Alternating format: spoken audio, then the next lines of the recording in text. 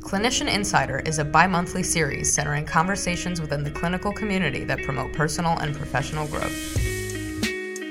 On this episode, Drs. Nisha Jelani and Elizabeth Perpetua discuss the challenges of balancing professional development with family time and self-care.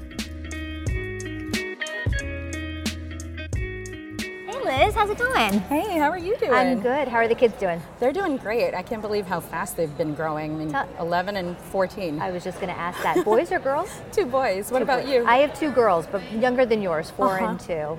Yeah. How's it been?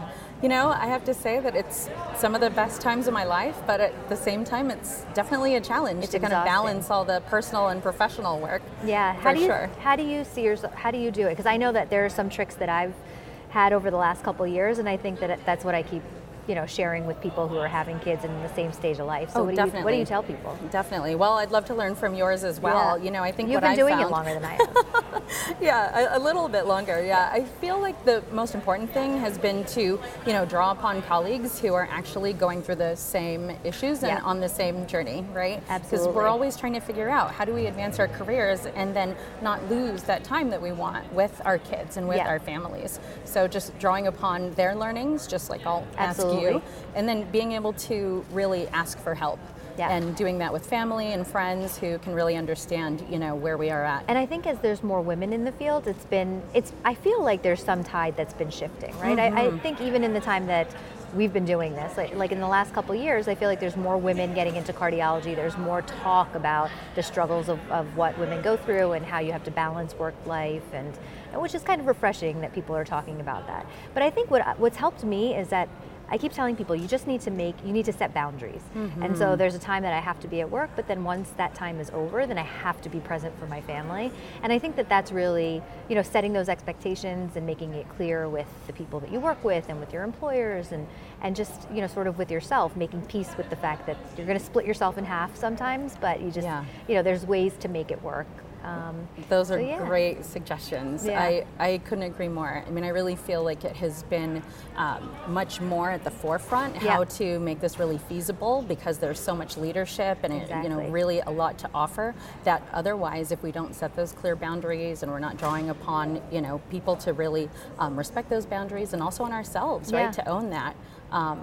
We're able to do more when we're able to make that very clear and do that together. I think that I think moms always make the best multitaskers, right? Because there's, for sure. I think all the time, what was I busy doing before I had kids? Or what was I busy doing when I had one kid? And then what was I busy doing? So I think you get so good at multitasking that it's a part of, like, the mental load is sort of always with you, even when you're at work, right? Like, I have to buy new clothes because all the socks don't fit anymore. And I have to, sign up for summer camp, and I have to fill out all those forms for the field trips. And, like, all those things that fall on women that go unnoticed and not talked about, and only other mothers understand.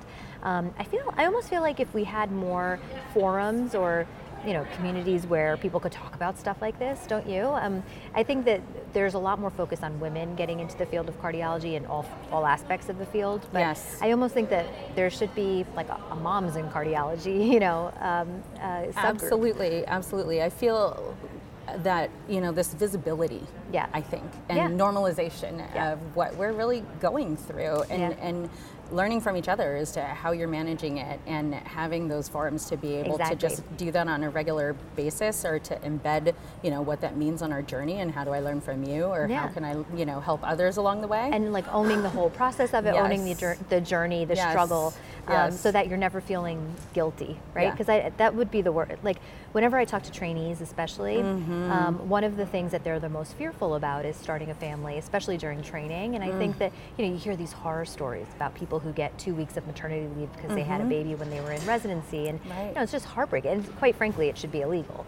But I think that building a community of people who are talking about family planning during training and during having a early career, and just being very honest with employers and sort of respecting that this is a part of life, and it's something that all people, like moms and dads, men and women, need to be a part of the conversation. Yeah, being a part of the conversation, and then also including others in. Exactly. Right? Because I feel like without a stigma. yes. I mean, I definitely feel like the more we're talking about it and the more that's transparent, what, you know, I mean, these tough decisions, when can I have kids? Should I have kids? You know, and when I do, is it okay for me to ask for help or ask for time off? And how much maternity leave do I ask for? Is it going to look bad? Should I feel bad? I'll tell you, even so I had my first child when I was at the end of fellowship, kind of right at the end of training, and before I began my career. So when I began my career, I felt like I got a lot of, well, she's a first-time mom and she just had a baby and she's new to our institution, and it's, you know, it was a nice transition in. It was a slow transition in. I had my second kid when I was already there for a couple years, and not to say that it wasn't as gentle of a transition. It never is. The second kid, it's almost like, well, you've done this before. You don't need any coddling, but it's more of a like, how many months do you really need to take off? And it's not like I'm not on vacation for 3 months. I'm not, you know, this is work. And I think a lot of people don't understand that even once they're older, even once you're back to work, that moms truly have 2 full-time jobs, right? You have a full-time job that you're present for, that you clock in and clock out for, and it's, you know, visible to the world, and then there's the other full-time job that's at home. And it doesn't mean that it's only moms, right? I think that there are certainly dads that are the primary parents in certain families, and I think, but it's just a general, you know, in the majority of families, it's the mom that holds that burden. So I think that understanding the struggle and understanding how much goes into that is such a huge deal, and something that I think a lot of people feel like they can't talk about openly. And I really hope that conversations like this can change that. No, I hope so too, you know, and what I've found really is that just because it's the second kid, or just because you've done it before, or just because you've taken time off once, for whatever reason, as a woman in this field, it doesn't make it that much easier to ask again the next time. I'm not all of a sudden the master of boundaries and making that really clear, you know. I'm not the master of figuring out how to balance my work life. Exactly. There's no end point of optimization for my work-life balance. Exactly. I'm always having to work at it. And, you know, I mean, I was like you. I mean, I was in my training. I did my master's, had my first kid. I did my doctorate, had my second. And being able to have those conversations and drawing upon, you know, people who've done it before, where then I don't need to give my second kid less of an experience of me being there as a mom, just because I know, you know, work needs me, and because I've done it before. So being able to be very authentic in those conversations and holding to, you know, what are my core values here? What do I want to give my kids? I want to do the exact same thing with each child. Yeah, exactly. That's right.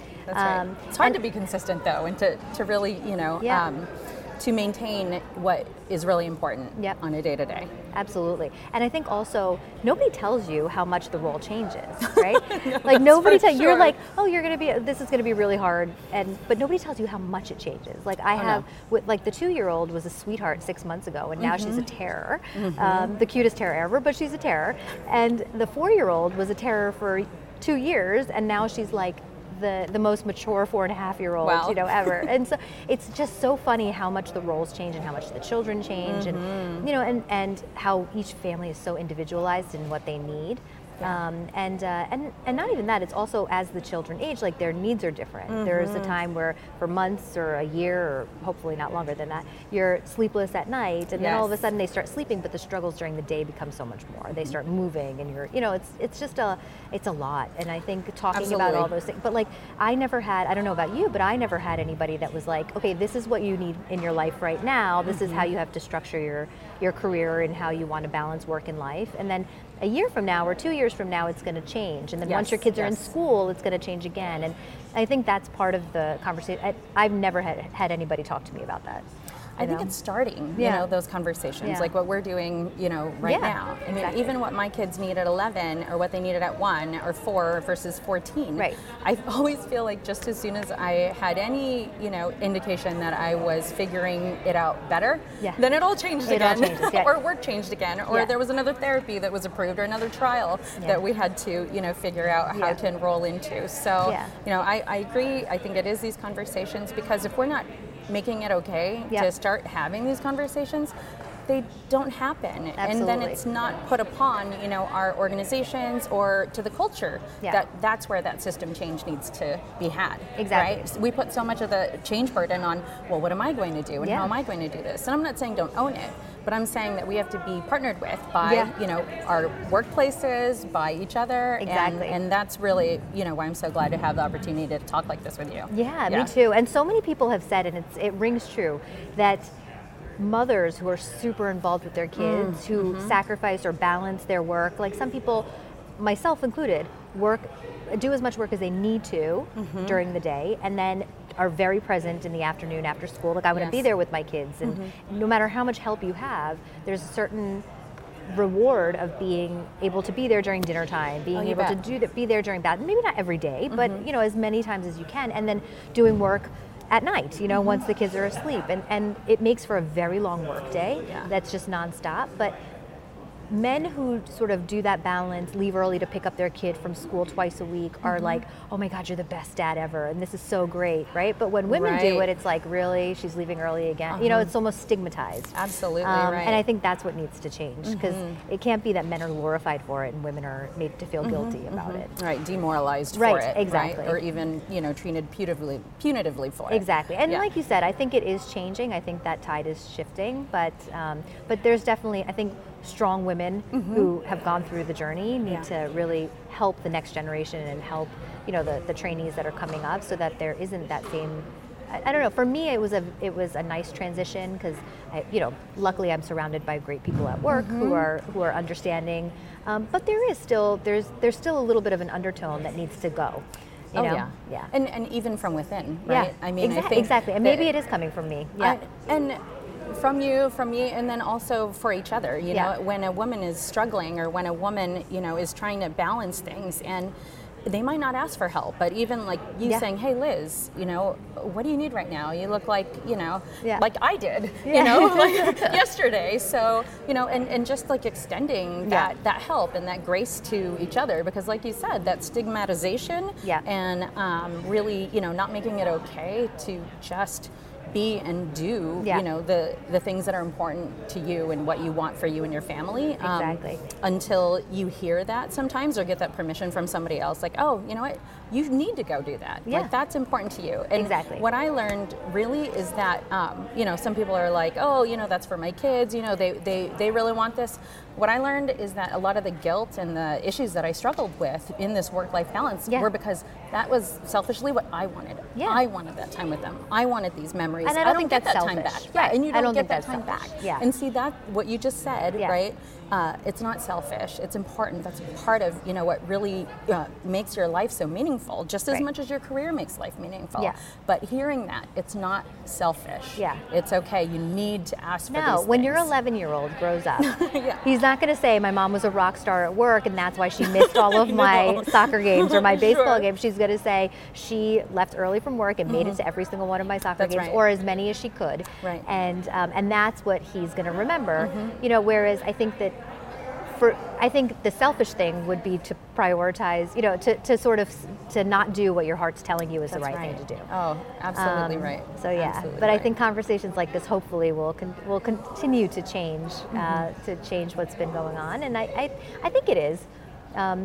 Medicine as a whole, and I think cardiology is growing and developing and becoming more sensitive and a part of the process of family planning, because I think so many of these career transitions, most people in the beginning of their careers are also at the beginning stages of family planning, and so the two coincide, and it causes a big internal struggle if you don't have the external support. Right. And we'll lose so much of the richness of the conversation and the decision making that needs to happen in healthcare if we're not at the table. Yeah. Right?